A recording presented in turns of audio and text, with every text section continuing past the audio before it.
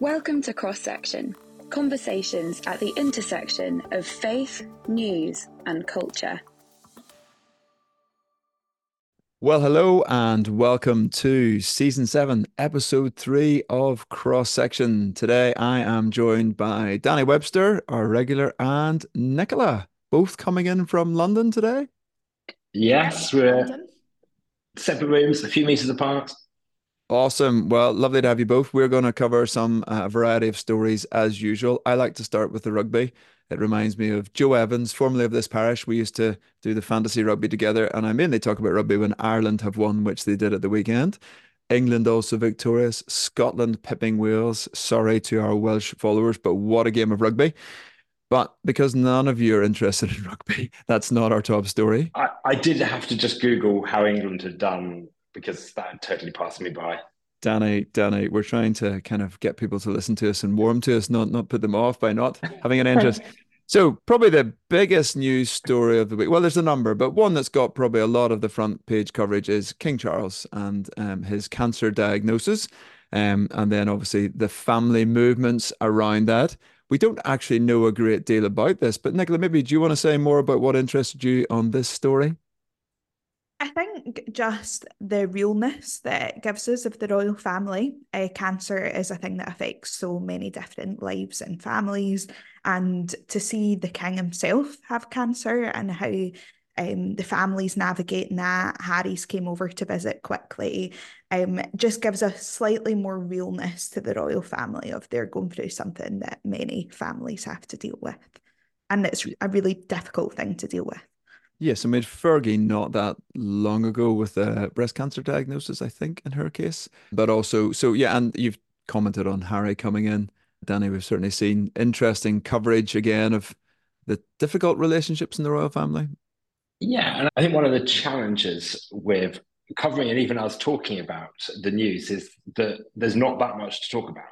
So the risk is the coverage, because it's a big story, because it's the king, and there is a feeling like there needs to be a lot of attention given to it. All of the kind of side stories start getting talked about. And that's where Harry flying in, having a half hour with his dad, not talking to his brother, that drama becomes something for all the news outlets to talk about because they've not got much else to talk about, because he has been diagnosed with cancer. He is receiving some treatment. Beyond that, we don't know very much. So there is sometimes a sense of trying to spin out a story and find other angles to make it interesting, to make there something to talk about. And Prince Harry provides plenty of that drama. He does. And I mean, it is noteworthy coming into the country and not speaking to your brother. Obviously, relationships are pretty bad at this moment. And that was Kate herself, Princess Kate, Catherine is just out of hospital. So William stepping up and taking on a lot of responsibilities along with the Princess Royal. And like many leaders, our prayers are with the King in this moment. As Nicholas said, though, with many people, cancer is something that's really live and real, and probably for some of our listeners. So we do pray healing and wholeness on the King. We sing God Save the Queen, God Save the King. Sorry, there you go. There's my Freudian slip again. But that's it is in essence a prayer for the king, that song. And so now we declare it as a prayer over our king and over all those who are experiencing and suffering from cancer in this moment. The hope is that it's caught early in this case and that the treatment is ongoing, but this is a reality for many people. Okay, so we are off and running. As you say, Danny, not much else we can say on that story. Another story that has really caught the headlines, and particularly interesting then to us, living as we do at the intersection of faith and culture, is Abdul Izidi, the asylum seeker who has faced claims of, I suppose, faking his conversion to Christianity. And it's opened a wider story around asylum seekers. Danny, you've written about this. Maybe you want to introduce this specific story and then the kind of wider issues that are coming into play. Well, Abdul Azidi last week is suspected of carrying out a horrific acid attack in Clapham in London. He is on the run. Police have been making raids and are still hunting him. But the part that's interesting is that he received asylum at the third attempt on the basis of his conversion to Christianity and the risk of persecution were he to be returned to Afghanistan. And Afghanistan is a country that's 10th on the Open Doors World Watch List. It is a country where Christians are persecuted, where it is dangerous to be a Christian. And it is important that our asylum system protects people and provides refuge for people fleeing persecution in those situations. The controversy in this situation is whether or not he had faked it. People have apparently said that he had talked about still going to Islamic prayers, that he was looking forward to going back and seeing his family in Afghanistan, suggestions that his conversion wasn't genuine. There's been a bit of confusion as to what church he was part of. He was involved in a project run by a Catholic church, but there was also talk of a Baptist church that had been involved with him. So we don't really know exactly what had happened. But then the thing that's got really interesting is a number of conservative, mostly former ministers, writing and commenting, accusing the church of facilitating abuse of the asylum system. Most notably, Suella Braverman wrote in the Daily Telegraph at the weekend, "Take the church as an example. While at the Home Office, I became aware of churches around the country facilitating industrial-scale bogus asylum claims." And that's the charge that has got everyone talking this week. And Danny, back to you for one second, and then I'm going to Nicola. I mean, is there any evidence that there is industrial scale? Because this is the phrase that gets rolled out, but it didn't seem to me in reading around it that there was much evidence. It seemed to be very anecdotal. No, and I think people have asked this question, like, where is the evidence of industrial scale abuse? I think there is a need for churches to use discretion and wisdom, but actually the testimony of church leaders is something that the Evangelical Alliance lobbied for. In 2007, we wrote a report that said that the way that immigration officials were seeking to someone's Christianity, and this is often people who have come into the UK as Christians, they ask some stupid questions. How do you cook a turkey? What colour is your Bible? What was the name of the thieves who were crucified next to Jesus? And if you don't know, that's right, because you shouldn't know. No one knows their names. But immigration officials were asking stupid questions. And one of the recommendations we made, and then other groups have made in the years since, was that the testimony of local church leaders should be listened to help to ascertain whether someone was a Christian or not. Now, there is obviously scope for the hospitality and the welcome of churches to be abused, and churches need to use discretion, but there's no evidence of industrial scale collusion with the asylum system. Now, Danny, you've written an article. If people look up Evangelical Focus, they can find it, because you wrote about the turkey claim that greatly amused me, that this was a question asked, how do you cook a turkey? And then the name of the thieves, for which I was stumped for a second. And then you reminded me that I shouldn't know and couldn't know. Nicola, we've been working in this area and talking about it from a policy perspective, as Danny says too. I mean, it is a contentious area that's really, I guess, catching the press and putting the church in the crosshairs in this moment. Yeah, it is. And I think the thing that I find most almost offensive about the article that Suella Braverman's written is the tone of it. There's no acknowledgement there of what the church has done for asylum seekers, that yes, this case is awful, but it's a rare case.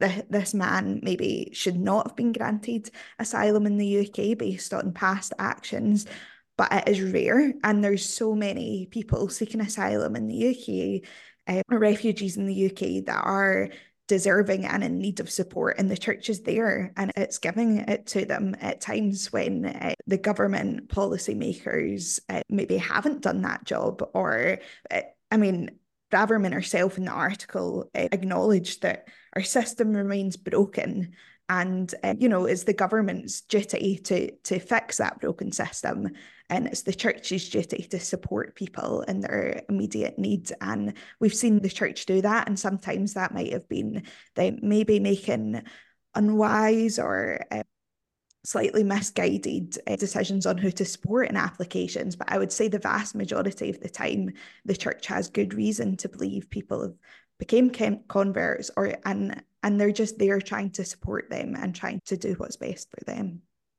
Yeah, it's worth saying that Keir Starmer, leader of the opposition, has also talked about closing the loophole for Christian converts. So it does go somewhat across party, but also that this is there's a bit of ongoing back and forward, particularly the Church of England, but the church at large, pushing the government in immigration and saying, you haven't got this right.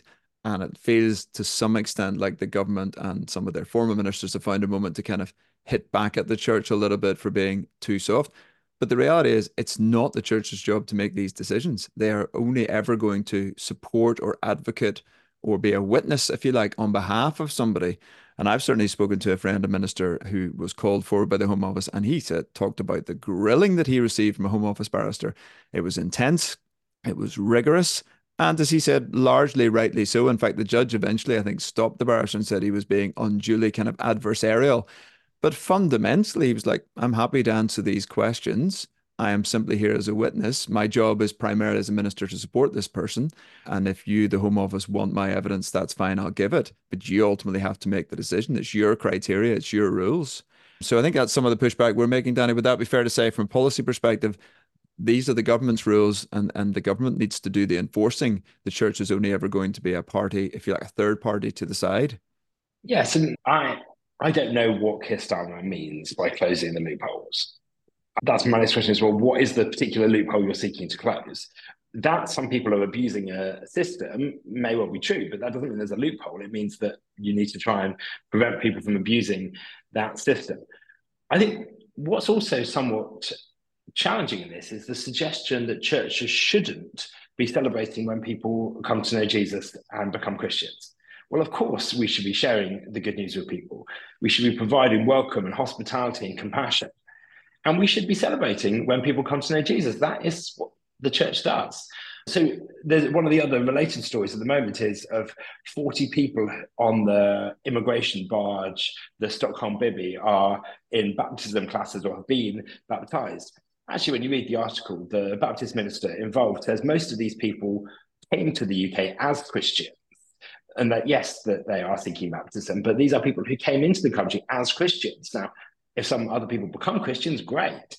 Are some people jumping on this as something that they think can help them fast track their way into having right to remain? That is quite possible. And I think almost because of the attention it's got, more people may try and do it. And those people who are traffickers and people smugglers may well encourage people to try and use that route. But churches will continue to do what churches do, which is to provide the compassion, provide the welcome, share the good news of Jesus, encourage people to build community. And I think that's what the church is doing. And where people can testify to what's happening in people's lives, I think they should do that. They should use discretion, and they should see the potential for that being abused. But it needs to not be confused with giving excuses for a very dysfunctional immigration and asylum system. Yeah, look, and my wife's just literally come in the door of our house here, and she's just been teaching English this morning to people from a variety of countries that have come here and been placed where I am in Northern Ireland. And the reality is they've cut back on travel cards, they've cut back on access to recreation facilities. Obviously, people can't work. So if it weren't for that and the church providing this English language class, most of these people have nothing else they can do, and they can't move anywhere, they can't access anywhere. We happen to be in a particularly interesting area where there's very little cultural diversity, and so there's even less places for people to go together or even places of worship. So one of the things the church is doing is making it actually possible for people to have any kind of life here, if you like. And so the government relies on the church to do a lot of that work that it doesn't do.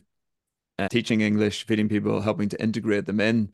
And then when one thing goes wrong, as you say, there's a bit of pushback. And the reality is we don't run the immigration system. We lobby and engage around it as the Evangelical Alliance. But that is ultimately for the government to run.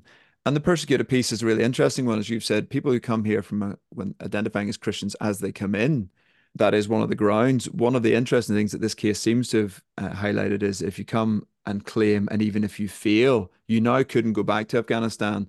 Even if you weren't a Christian, the claim to be a Christian and to have tried that line makes it impossible for you to go back.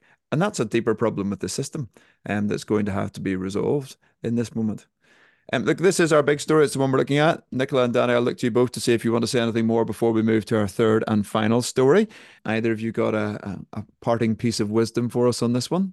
Danny first then. Well, I think it is interesting in the context of the discussion around the role of faith and politics, because it's clearly being linked to criticism of the Church of England, but also other churches criticising the government's Rwanda scheme and immigration plans. It comes off the back of bishops in the House of Lords criticising that bill.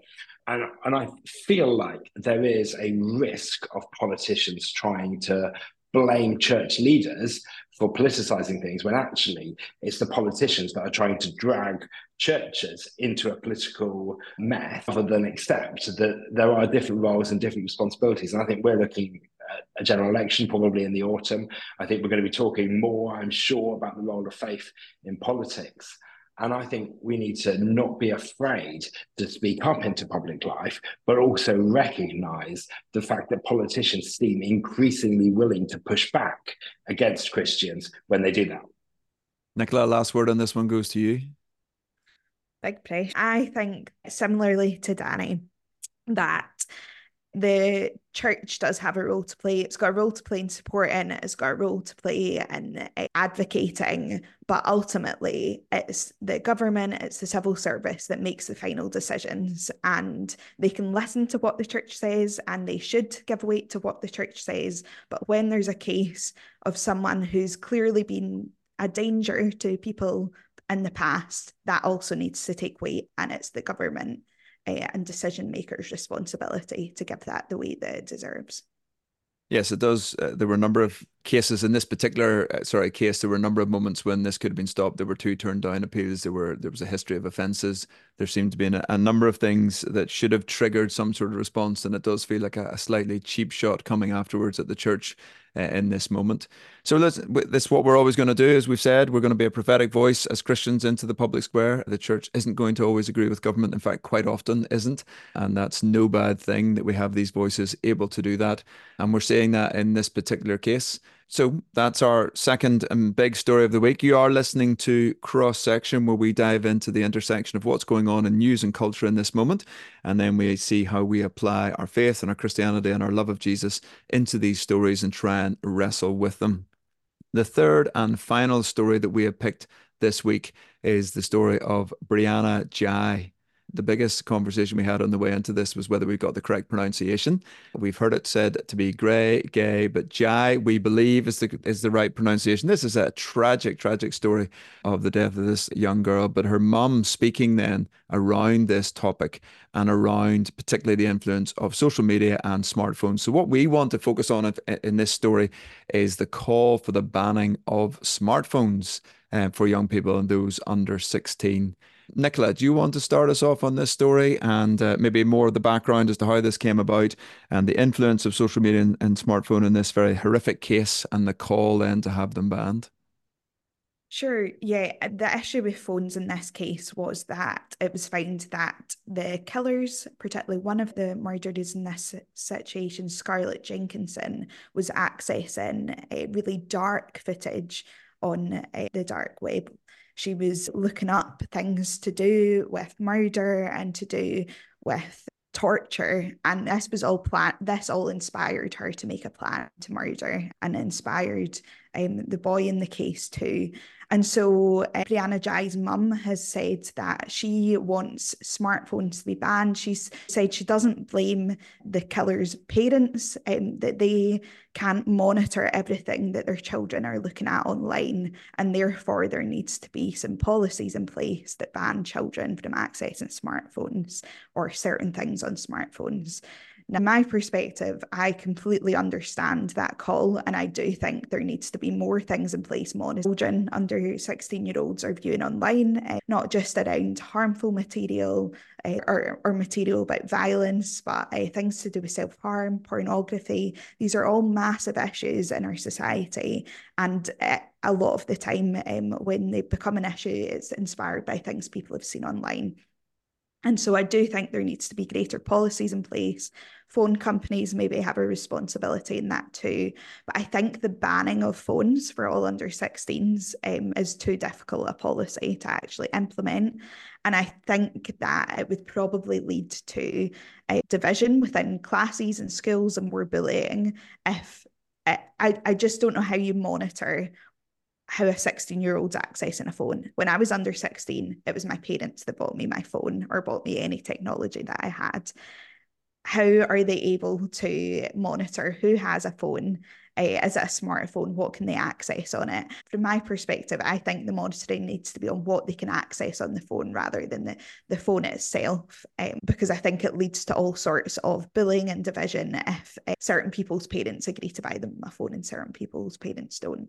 Well, Danny, your kids are at the younger end of the spectrum for the phone, so you're not quite facing this yet, but interested to hear your take on this because it is this banning phones, banning the content on the phones, and everybody wants somebody else to ban it is usually the solution as well, rather than actually we as parents have to take some responsibility. So, Danny. I think, well, I was just reflecting that I got my first phone when I was 18. I had to have my own phone, which meant that I had to be 18 to have the contract, but it definitely wasn't a smartphone when I got that. But I felt slightly behind the times at that point because many of my contemporaries had had phones for a couple of years. Yeah, my children are much younger. Usually they're grabbing my phone, opening up the camera and filling the camera reel with photos, slow-mo captures, or whatever the phone does of our living room floor is what I usually find that they've done with my phone. But it is a real challenge. And I think the question then is, what is a useful and realistic approach to restricting access to social media and content online? I think some form of restriction is necessary, but who should be responsible for that and how should that be done? I think banning mobile phones is an overly simplistic approach. Many of the same apps could be got through an iPad or a computer. It's not stopping people accessing things. Yes, mobile phones are generally carried around, so there may be greater risks with that. But I think it also needs to not absolve parents of the responsibility that they have in terms of ensuring that they're knowing what their children are doing. And I know, Pete, you have views, you have children of a relevant age in terms of how we navigate this. But my contemporaries have older children. My sisters are navigating this with their children. Yes, we want children to be engaged with their classmates. We want them to have phones. But how do you do it in a way that doesn't put them at particular risk? Because actually, sometimes in the best will in the world, phones do seem to be an avenue for bullying, for peer pressure, and many other things as well. Yeah, look, I totally agree in that some of the pressures around that. It used to be whatever happened to school was 9 to 3, and now the phones mean that good or bad, and the risk here is the bad stuff can just continue relentlessly and all night long. And so we have a combination of, if you like, rules and structures as well as guidance and engagement and trying to teach the kids wisdom. There are set limits when the phone comes on and off. There are limits to the amount of time they can do and when they can have apps. One of the things, Jonathan Haidt, who's a really interesting commentator in the States and has done a lot of research on this, is really calling for something similar. But the social media apps, the WhatsApps, Instagram, TikToks, you shouldn't be allowed to have them until you're 16. It's currently 13, but that's often ignored. So he says, one, you should raise the age, and secondly, you should make that much more enforceable and put the pressure on them. And that helps shift the culture as well, because one of the hardest things to do is to have the only kid who doesn't have a phone or doesn't have WhatsApp or doesn't have Instagram or doesn't have TikTok. And I should bring my daughter on to talk about that. That's the challenge. So you're trying to also create a community where other folks, and a cultural shift where it doesn't happen, which does take parents and take schools and takes probably some level of legislation to say to the social media providers, we're going to hold you more accountable that an under 16-year-old shouldn't have that particular app.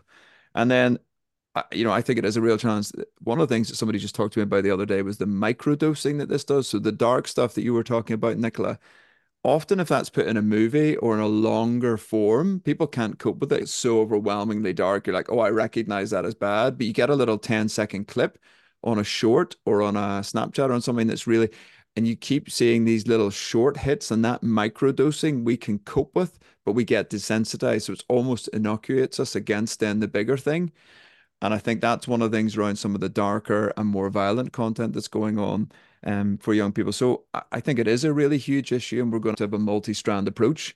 I mean, we obviously were engaged in some of the legislation that came through recently around this, the name of which I now forget. So one of the two of you is going to have to jump in and remind me. This would be the Online Safety Act. Yes, that's the thing I was going for. But these are relatively modest kind of changes versus the sort of thing that Jonathan Haidt's talking about and that Brianna's mum's talking about. I think the phones is too simple, but some of the social media apps, putting age limits on those, I'm much more sympathetic to, and saying, and in essence, essentially that's what our kids have. They don't have access to those kind of apps at this stage of life. So a 14-year-old doesn't have Instagram or TikTok. doesn't have a social media platform. She has WhatsApp, and she can communicate with her friends and communicate with us. And she does have a smartphone. Other people think that's too liberal, and others think we're ridiculously conservative. And the one at primary school doesn't have a smartphone, but we'll get it when she goes to secondary school this September. That's our lines in the sand. And what we're trying to do, as I say, build a community of others and saying, this is what we do. Would you like to join us in holding this kind of line? Even that's a relatively low bar, I would say. And then we're trying to teach them. So I watched The Social Dilemma with my older child, and we talked about the influence and the impact this has. Said this system beats me, it's going to beat you, it beats all of us. There's literally millions of dollars stacked against you right now to get you to be seduced by this device. And it is fascinating watching how much that happens. Online safety bills, is there anything, Danny or Nicola, that we, anything particular in that was of interest or worth noting as we wrap up? Well, I think the Online Safety Act, as it's now passed, does introduce some measures that should help in terms of access to particularly pornographic content online. But I think particularly with thinking about this case, there is a need for measures and probably legislation that addresses social media and access, partly because you talk about the peer pressure among pupils and young people, but also actually, if something's taken out of a parent's hand, there is a sense that children can't blame their parents for being responsible for something. But I also think parents are responsible.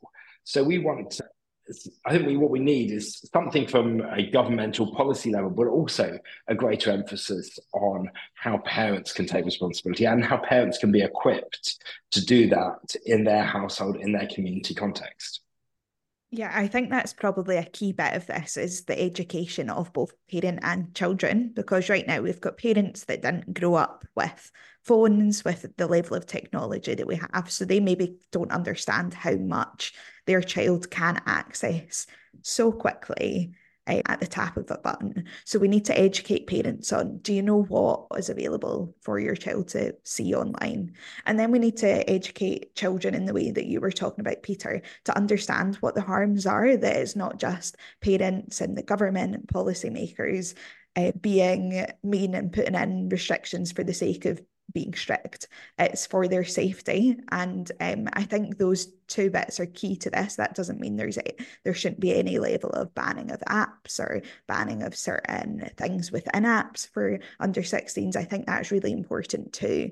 But education is such a key part of this. And I'd like to see more of that within schools and things. Totally agree. Look, we are in on Sunday past, I was doing the God story and kind of drawing it out. And one of the parts that really intrigues me is the story of Babel in Genesis 11. And we're in like a Babel moment. As our colleague David Smith always says this to me, and we have more and more communication than ever before. We have these devices in our hands, can communicate all the time, but less and less meaning. We have more and more knowledge, but we have less and less wisdom. And I think if there is a theme today, and apologies, that's on me if there isn't, but probably it is around wisdom. How do we pray for our king in this moment with the cancer scare that he has with what's going on in the family? How do we pray for wisdom for those who are dealing often in the front line with asylum seekers and those seeking refugee status? And churches very often are on the front line of that, but are being faced with awkward conversations of offering help and support, but then being asked to give witness to the credibility and the authenticity of a conversion experience. How do we do that with any kind of wisdom in this moment? And then the phones takes us to this wider cultural conversation. We are in a very confused and a very contested moment. And these phones give an incredible amount of information and demand attention in ways in which none of us can cope with what's stacked against us. So what does it look like to be countercultural? Because the biggest thing I get pushback from parents is, yeah, but that's not realistic, or we can't do that, or how could I possibly? I'm like, we are ultimately the parent. We're the adult in these conversations. So particularly with young people. And then the challenge is, what are we modeling when the kids say, hold on, you just banned me from my phone. What are you doing? And we get the pushback because we are all seduced by these devices that are designed to take our attention away. And so I love that the biblical text gives us little models of fasting, of stepping away from not just food, but it could be social media, of Sabbath and rest from our phones and our devices, and little ways of helping us navigate wisely the world that we face ourselves in. That's been it for this episode of Cross Section. My thanks to Nicola and Danny, and for Zana, who's behind the scenes, running all the notes, telling us what we should say and helping us. And we'll make a guest appearance, no doubt, sometime soon. Hope you have a wonderful week and be blessed. Hi, it's Peter here. Thank you so much for listening to this episode of Cross Section. If you liked it, can I encourage you to click subscribe, review the podcast, share the episode on social media, or tell your friends so that they can enjoy it too. And don't forget, you can email us at cross.section@eauk.org. See you next time.